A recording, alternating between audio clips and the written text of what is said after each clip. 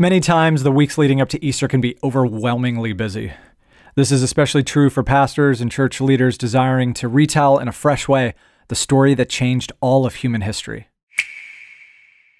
We hope you've enjoyed the string of conversations from the past couple weeks, and we have another set of interviews coming up on the jealousy of God and on the church being a scientific community and on the different personalities of preaching styles.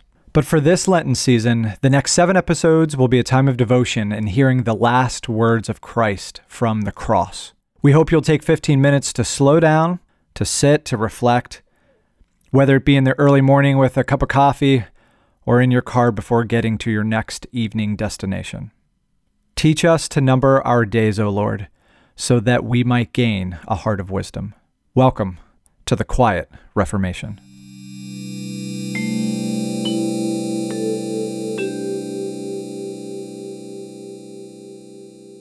The first words that Jesus speaks from the cross are, "Father, forgive them, for they know not what they do."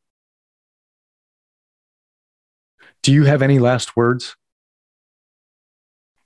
I hope that you never have to hear that phrase. But think about it for a second. If that phrase is asked of you, it means that your death is looming and that you're contemplating what is important to communicate right now. Jesus has known that his death is coming. He's been communicating with his disciples about it. He's been communicating with the Father about it. But now here it is. He's hanging on this Roman cross. He's bloody. He's been tortured. He knows that in just a few hours, he's going to breathe his last breath. And these miraculous words spring out of him as a declaration as he hangs on the cross. But his words are not to the people who are hurting him. His words are not, "I forgive you." The forgiveness of Jesus is a posture that he's already walking in. His words are to the Father, who's watching his son be murdered and tortured. And any parent would rightly and appropriately be raging inside with wrath, watching this happen to their child. And God is not an emotionless, cold, detached God. He is very present. He's tuned in.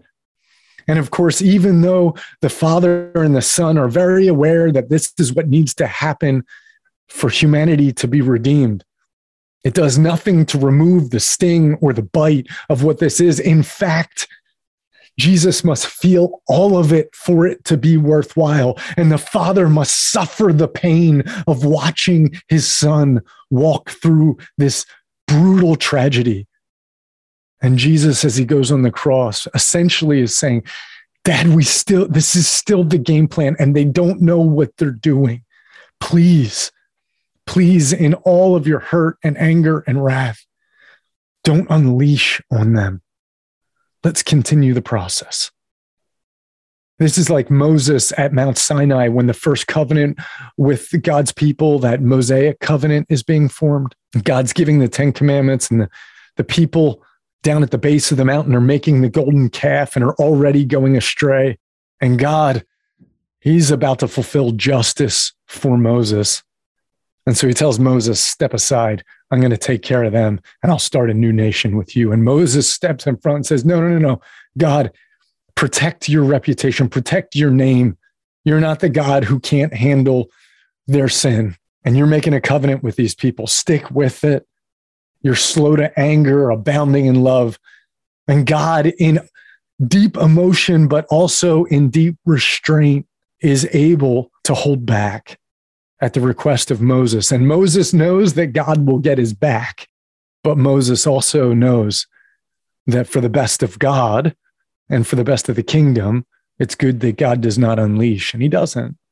And here we see a similar conversation with Jesus. What's interesting is that for many of us, it could be that on a deathbed, some of us might actually want justice to happen to the people who have hurt us. Remember, King David said to King Solomon about a guy who had been a real problem in the kingdom for them. He had told Solomon, make sure that this guy doesn't survive, Shemiah. And Jesus is saying something very different. Jesus in this situation is saying, of course, they deserve all sorts of punishment, but this is why we're here, is to rescue them. So please forgive them. Please forgive them. There's something incredibly powerful about forgiveness. We live in a world that preaches tolerance, tolerating others who are not like us. And I believe that the scriptures really validate that same call, that we need to learn to be long-suffering, to tolerate, to be patient with others, to be slow to anger. And when people have different ideologies, different perspectives, when they live in different ways, our job is not to enforce all of our thoughts and all of our values on everyone else. There is a way in which we live in this world with respect and honor, and where we learn to navigate difficult situations and conflicts of interest. But tolerance only takes us so far, because some ideologies and some interests are so diametrically opposed that they become deeply offensive. And sometimes it's just pure selfishness and pure evil that come and allow injustice to really harm and hurt us or other people. And in that moment, tolerance isn't enough. We need something deeper. And the great miracle of God to bring redemption is this work of forgiveness. The greatest miracle perhaps to ever touch humanity that Jesus declares right here from the cross. Forgiveness. Interestingly, justice hasn't been fully fulfilled yet. We'll hear a few more phrases from Jesus before we get to "it is finished." But before justice has been completely fulfilled, Jesus is already speaking forgiveness. And this is an important thing for us to remember, that forgiveness is not contingent on wrath and on vengeance, because if it was, then we wouldn't be able to offer forgiveness to people who have already passed on. We wouldn't be able to offer forgiveness to people who aren't repentant. We wouldn't be able to offer forgiveness until we've seen justice. I remember having a conversation with city leaders from Philadelphia, and we were in the middle of this conversation talking about what it looks like to have reconciliation across ethnic lines. And I remember one of my friends spoke and said, I don't think real reconciliation can happen without there being trust rebuilt. And trust being rebuilt means that we're acknowledging where things have been unjust, and we're working toward repenting from those things and putting justice in place. And so we can have some form of relationship, but to have real reconciliation, it requires at least a measure of significant justice. And I asked, where does forgiveness fit in with all of that? And he says, forgiveness is what gets us to the table. Forgiveness is what allows us to continue conversation. Forgiveness doesn't require justice, but reconciliation does. And Jesus shows this as he works toward justice and ultimately toward reconciliation. He starts with the phrase of forgiveness. This should be a model to us, that when we are being treated unjustly, we, like Jesus, cry out to God. And for us, we're crying out to God that not only would he forgive, but he would help us to forgive. And we've seen this modeled. We saw it in the Amish school shooting in Nickel Mines, Pennsylvania, when a man came and murdered all those children in the school building. And the leaders of that Amish community got up right away, offered forgiveness, and began to care for the widow of that killer. We saw it when a racist came into an African-American church and began to shoot innocent Black brothers and sisters who were worshiping the Lord.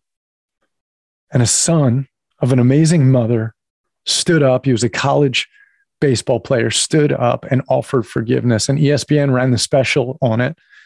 And the name of the Lord is glorified. And that is not because that young man didn't believe in justice. And there was all sorts of people who were frustrated. How can you offer forgiveness when there's an overt racist doing this? So this is not a time for forgiveness. This is a time for justice. This young man, Chris Singleton, he now is one who speaks on justice.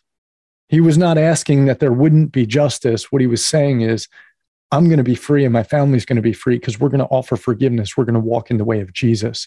But then I'm going to advocate for justice. because we need justice if there's ever going to be reconciliation. This is the call for us. Where have you been hurt? Where have you been wounded? Whoever that person is, when you think about that, right now in your heart, resolve to forgive them. And forgiveness, of course, is a journey. It's not just once and done, it's ongoing. But resolve in your heart, speak it to the Lord, invite the Lord to help you, and then be able to pray with integrity the prayer that Jesus taught us to pray. Forgive us our sins as we forgive those who sin against us. And we leave justice into the hands of the Lord, and we cry out for it, particularly for those who are most brutally oppressed. But we start with forgiveness in the same way that Christ does. And we celebrate his covenant, knowing that he's offered it to us and has given us the power by his Spirit to offer it to one another. What a God we serve.